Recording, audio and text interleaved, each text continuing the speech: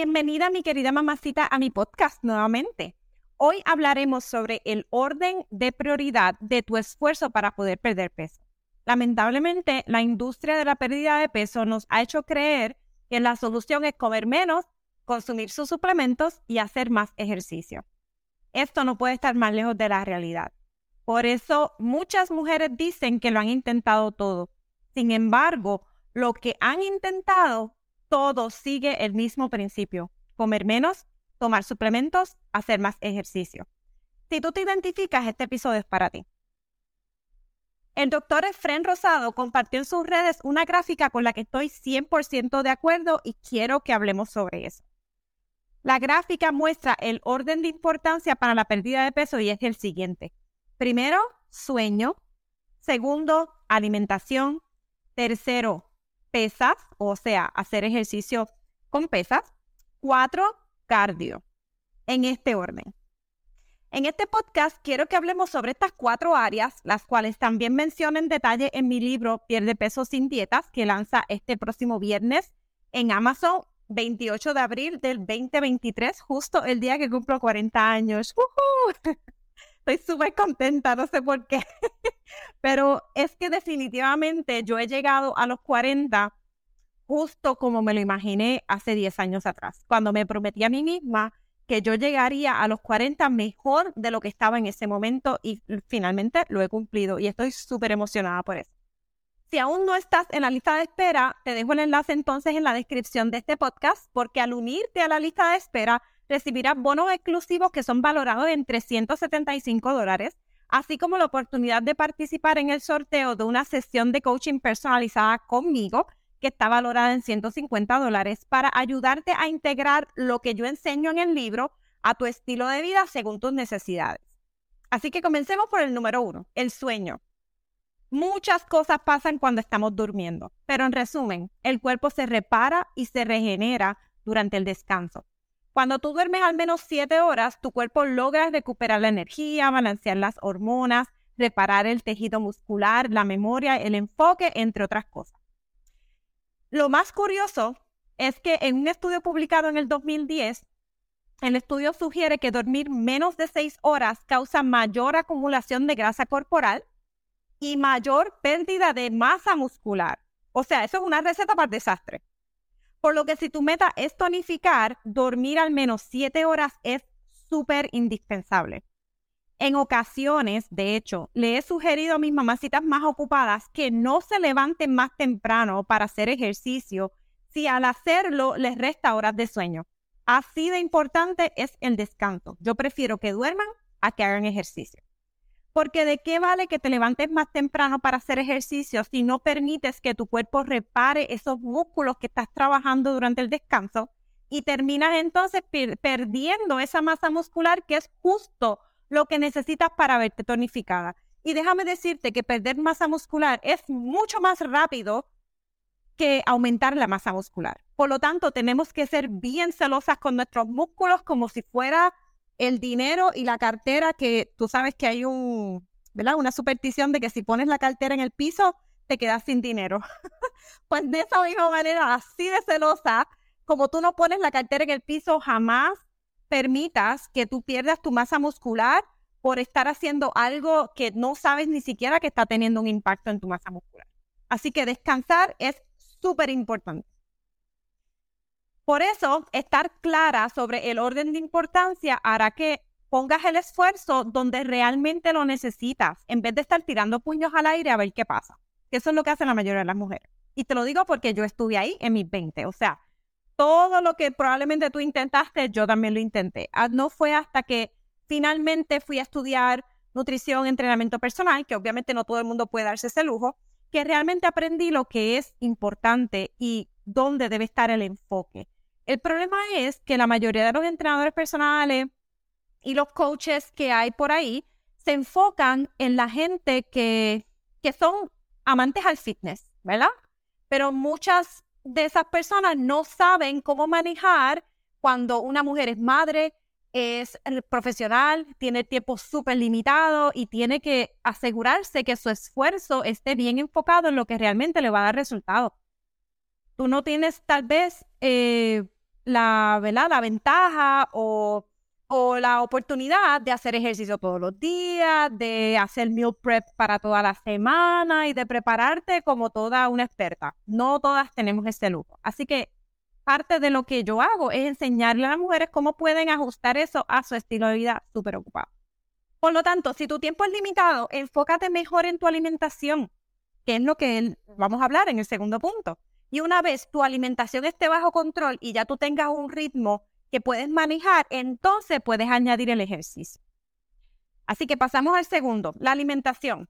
Cuando hablo de alimentación, probablemente a tu mente viene el eliminar carbohidratos o seguir una dieta con un nombre conocido, como keto o ayuno intermitente. Sin embargo, no me refiero a seguir una dieta. Cuando yo hablo de alimentación, me refiero a aprender a comer con balance y flexibilidad. ¿Qué significa eso? Que puedas comer carbohidratos en todas tus comidas sin culpa. Sí, señora. Puedes comer carbohidratos en todas tus comidas. Sí, puedes comer arroz todos los días. El que te dijo eso no sabe lo que está diciendo. Otra cosa que a lo que me refiero con la alimentación es que añadas más proteínas en tus comidas, porque esto es uno de los componentes indispensables para tonificar, así como añadir frutas, vegetales, obviamente para que puedas estar más saludable y tu cuerpo reciba los nutrientes que necesita. Si te fijas, en ningún momento te estoy diciendo que no puedes comer esto o lo otro. En una alimentación balanceada y flexible, yo creo firmemente, 100%, que hay espacio para todo. Los alimentos nutritivos y los alimentos divertidos como la pizza, los chocolates o el mantecado. Especialmente si tienes hijos, porque tú sabes lo mucho que a ellos les gusta la pizza. O sea, si tus hijos, y si tienes hijos, ¿verdad? Y tus hijos son como Daniela pudiera estar comiendo pizza todos los días y ya es feliz. Así que nosotros tenemos que aprender a crear ese balance para que nos podamos disfrutar de todo tipo de comida sin culpa y sin preocuparnos por la balanza. Así que comer suficiente para nutrir tu cuerpo te ayudará a recuperarte mejor de la actividad física, a dormir mucho mejor y que la calidad de ese sueño sea buena, a tener menos ansiedad, entre otras cosas. Número 3, las pesas. Y esto es algo que yo también tuve que superar. Hay otro concepto erróneo que existe con el ejercicio de resistencia o el ejercicio con peso. Y es que las mujeres piensan que levantar mucho peso hará que se vean musculosas y eso no es cierto para nada. Nuestro sistema hormonal es muy diferente al del hombre y para que una mujer se vea musculosa, como tal vez tú has notado en fisiculturista, eso requiere un régimen bien estricto de alimentación, de ejercicios de pesas y suplementos.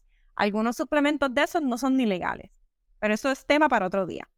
Una mujer como tú y como yo jamás se va a ver como un hombre por levantar mucho peso 3 veces a la semana. Y así es como yo entreno. Yo llevo entrenando, yo te diría desde el 2019 por ahí, 3 a 4 días a la semana, no más de eso.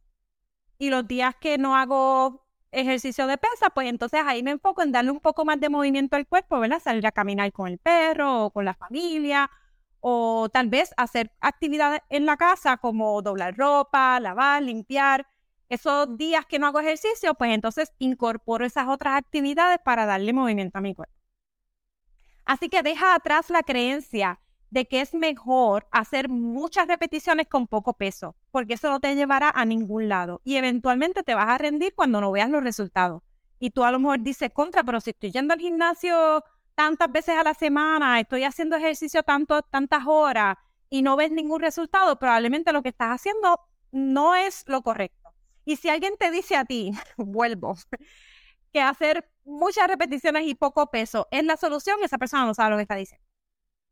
Así que es importante que tú aprendas a crear ese filtro y te des cuenta de que las personas que te están dando los consejos o de quien tú estás aprendiendo no tienen ningún tipo de calificación, ¿verdad? Cualificación para decirte lo que te están diciendo.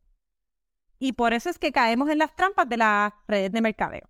Porque las que nos están dando la sugerencia no tienen ningún estudio.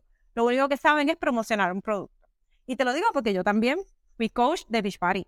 Y no estoy echándole tierra para nada porque pues eso fue lo que a mí me abrió las puertas a aprender de este mundo del fitness, pero definitivamente no es la solución. Lo mejor de hacer una buena rutina de ejercicios enfocada en la sobrecarga progresiva, esto es, mantener la misma rutina semanal por 4 a 6 semanas, progresando el movimiento cada semana. Ahí es que tus músculos crecen y se fortalecen, lo que significa que vas a quemar más calorías en el descanso. Así que si alguien también te está cambiando las rutinas todas las semanas y que para confundir el músculo, eso es otro disparate. Yo creo que te voy a seguir añadiendo todos los mitos que yo he escuchado a través de los años, que ahora entiendo que completamente no funcionan para nada. Imagina que el músculo es como el motor del carro. Mientras más potencia tiene ese motor, más energía va a gastar. Por lo tanto, eso hace que eventualmente tú puedas mantener tu peso comiendo más comida, que definitivamente ese es mi caso. A mí me encanta porque a mí me gusta comer y si yo puedo comer más sin aumentar de peso, yo lo quiero. ¿Dónde firmo? Y eso es lo que yo he estado logrando a través de todos estos años. Y es una de las razones por las que aún yo tengo metas de continuar aumentando mi masa muscular. Así logro tonificar y disfrutarme la comida. No solamente eso, después de los 40, todas las mujeres y los hombres también pudieran estar sufriendo de sarcopenia.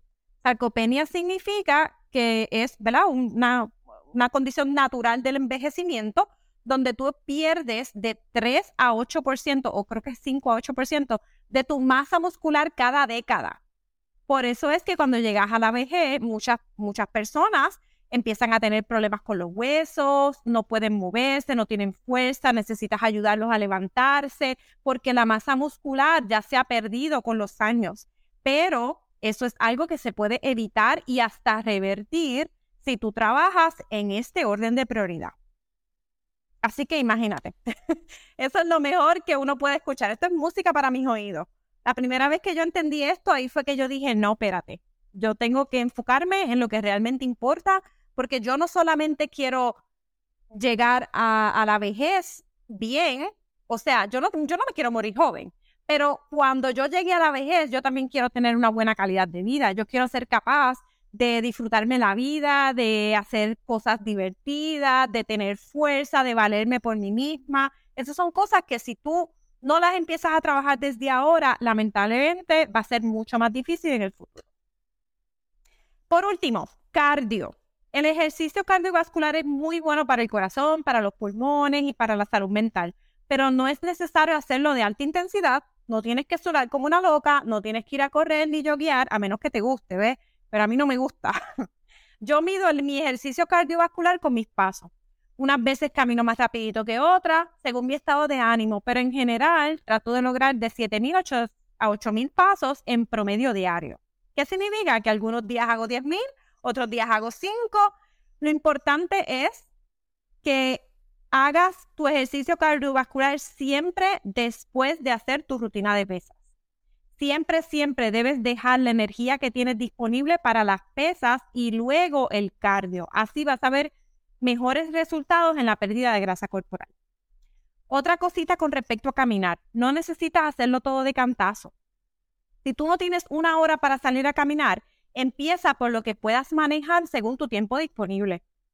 Todo el movimiento que tú haces desde que te levantas hasta que te acuestas cuenta. Así que si tienes un trabajo activo, tal vez ni necesitas salir a caminar. Yo he escuchado mujeres que son meseras o que trabajan en almacenes y que están todo el día caminando y literal hacen 10,000 a 15,000 pasos como si fuera nada. Pues mira, ese tipo de mujeres no necesitan añadir más cardio. Lo que tienen es que enfocar sus esfuerzos en la alimentación y en el descanso. Sin embargo, si tienes un trabajo sedentario, entonces hacer movimiento intencionalmente se vuelve muy importante. Si este es tu caso, incluso levantarte de tu escritorio y caminar por 2 minutos alrededor donde tú trabajas por cada hora que pases sentada puede ser una excelente opción, no solo para hacer tus pasos, sino para tu salud mental y también mejorar el enfoque mientras estás trabajando, porque nuestro cerebro a veces necesita un break y esos 2 minutos te pueden dar ese break para tú liberar cualquier estrés, cualquier ansiedad.